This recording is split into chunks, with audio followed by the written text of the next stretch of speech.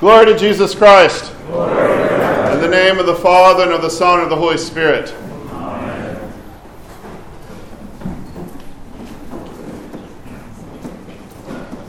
We return again to the Gospel of Matthew. And instead of a section from the Sermon on the Mount, we have our Lord's encounter with the centurion. Now, the centurion has been moved with great compassion, and we're used to those coming to our Lord with great compassion because it is someone of their family, a daughter, a husband, a wife, someone that they are related to. But this morning, we have the centurion who has made the trip because of a servant, someone in his household whom he has authority, responsibility towards, and he has come to Jesus for healing. When the centurion approaches him, he has a very simple request: to heal his servant. And Jesus very simply says, I will come and heal him. And the centurion's response, which we have incorporated into one of our pre-communion prayers, Lord, I am not worthy that you should come under my roof, but only speak a word, and my servant will be healed. Because I know you, and I know what it's like to have authority, because I'm one of authority. I have soldiers under me. And I say to this one, go, and he goes, and another, come, and he comes. Jesus hears this, and he is stunned. The text tells us he's amazed. He marvels at the faith of the centurion. What is incredible about the centurion and what the Gospel of Matthew provides for us, outside of just the teachings of Christ, is all of these encounters with our Lord. Varying encounters of faith, but there's something particularly strong in this man, the centurion. So much so that our Lord marvels at the faith of the centurion. The centurion shows us an incredible belief in the authority of God. He has experience in authority, but he has come with a grave matter where he knows that it is only God who can relieve his servant from the paralysis and the torment. He approaches him not wondering, not with the question of like, maybe this will happen, I'm going to figure this out, or maybe I'll test Jesus first. He just comes and says, I have a servant who is paralyzed and dreadfully tormented. There's also in this faith of the centurion that lays the groundwork for this faith an incredible humility. He believes so strongly, has trust in God, that he says, you don't even have to travel. You don't need to come to my home. In fact, I'm not worthy of you making that special trip.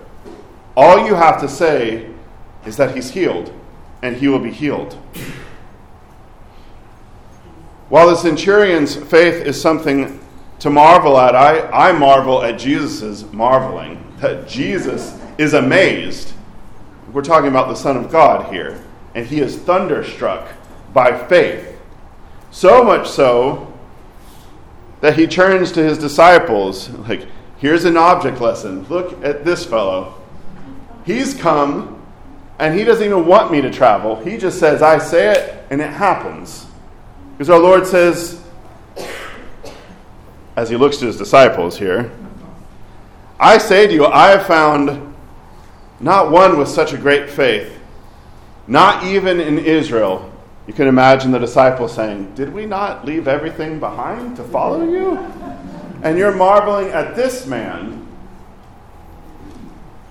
But he is a great object lesson. You don't have to come.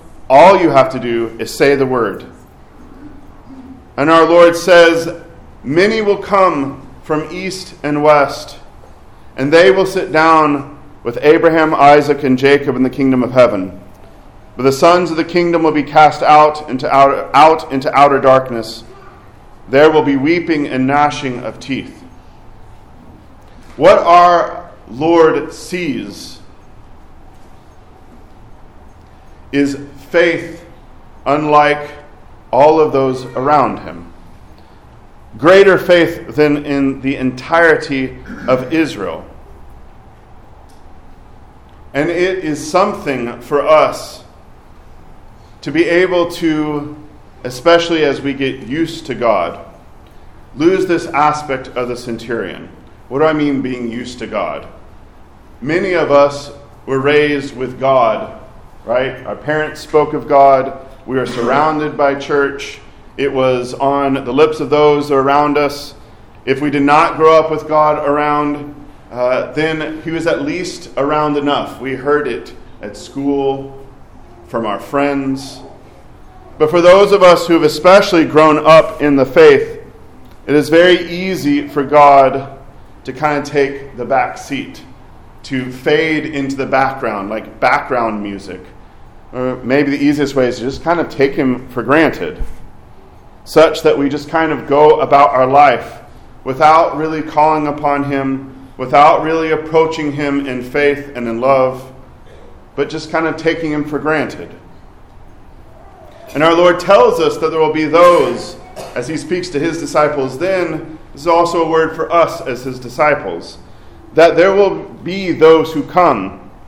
When he says from east and west, he means from all over, who will be able to sit at the table.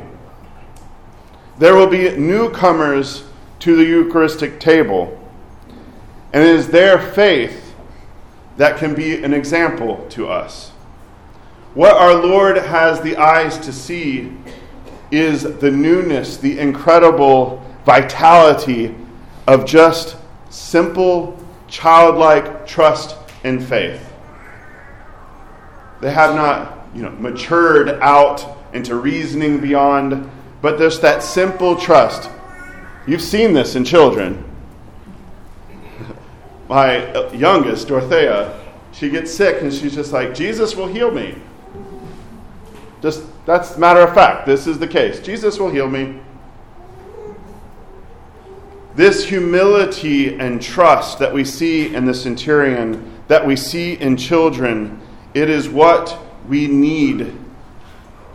And we need to be able to have the eyes to be able to see it in others. Not with cynicism, not with, oh, that's very nice, they're young, they're new, it's all fresh. But be able to take from that and marvel like Jesus.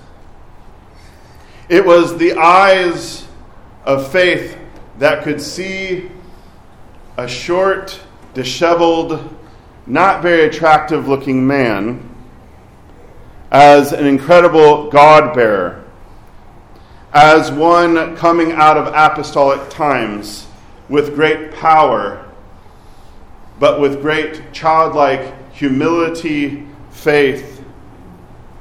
I'm talking, of course, of St. John Maximovich, who, if you've ever seen a picture of him, he is not the most incredibly handsome of fellows. He was a rather odd-looking man. Short. He even had a speech impediment, so it was kind of hard to understand him.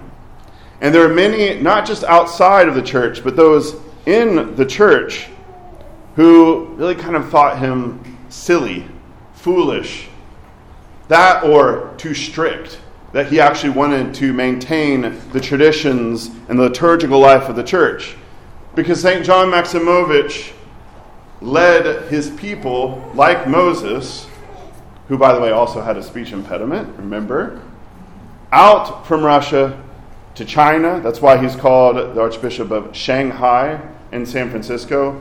From China to the Philippines to America, and there's many other stops along the way. Last night in the hymnody, we were talking about Serbia, Africa, Holland, France, all of these places where St. John's feet walked, where he served. If you want to see an example of incredible faith, that childlike faith that's just Jesus is going to act.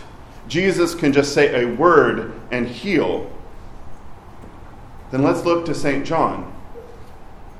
We have in St. John, if you've read the life, and if you haven't, I encourage you, you can just look him up on the internet. There's all sorts of information on him. I'm sure there's multiple movies. I can at least think of 2 or 3 movies that have been made about St. John Maximovich. By movies, I don't mean Hollywood, that kind of thing. Hollywood doesn't make movies about someone like St. John. But you have in St. John, if you have different types of saints, you have in him all of these types wrapped up into one. He's a wonder worker, which means he does great miracles. He is a healer. He was an incredible hierarch. He was known for visiting and praying in the middle of the night in the hospitals. He was the one who, as they moved from place to place, took care of all of the orphans, whether they were with the church or from without the church. He founded orphanages in Shanghai, in San Francisco. He was a great ascetic. He did not sleep in a bed. If he slept, he was dozing in a chair, and that's where he reposed in Seattle, in a chair. He was a lover of the divine services and was quite strict, but at the same time, a loving, compassionate pastor. You can read story after story, especially of those who grew up with him, and children coming to talk to him. And there's one that I was reading last night of a Matushka who she would want, when they're in the Philippines, he would have a little tent set up and he'd have his typewriter because he was constantly doing correspondence. She would just want to sit around him and play. And he would give her almonds and some tea, and they would have little conversations. But we have with St. John this incredible example for us. We have photographs. We have footage. He was here. His body still lies in San Francisco. If there is a saint for us, and for this time, as we heard in the hymnody, that he is an apostle to an age of coldness and unbelief, this is one to read about, to ask for his intercessions, to come close to. If we can't see the faith of a centurion or the faith of St. John, let us, as the hymn tells us, pray now that the sacred flame that St. John had within him may also rise up in our hearts.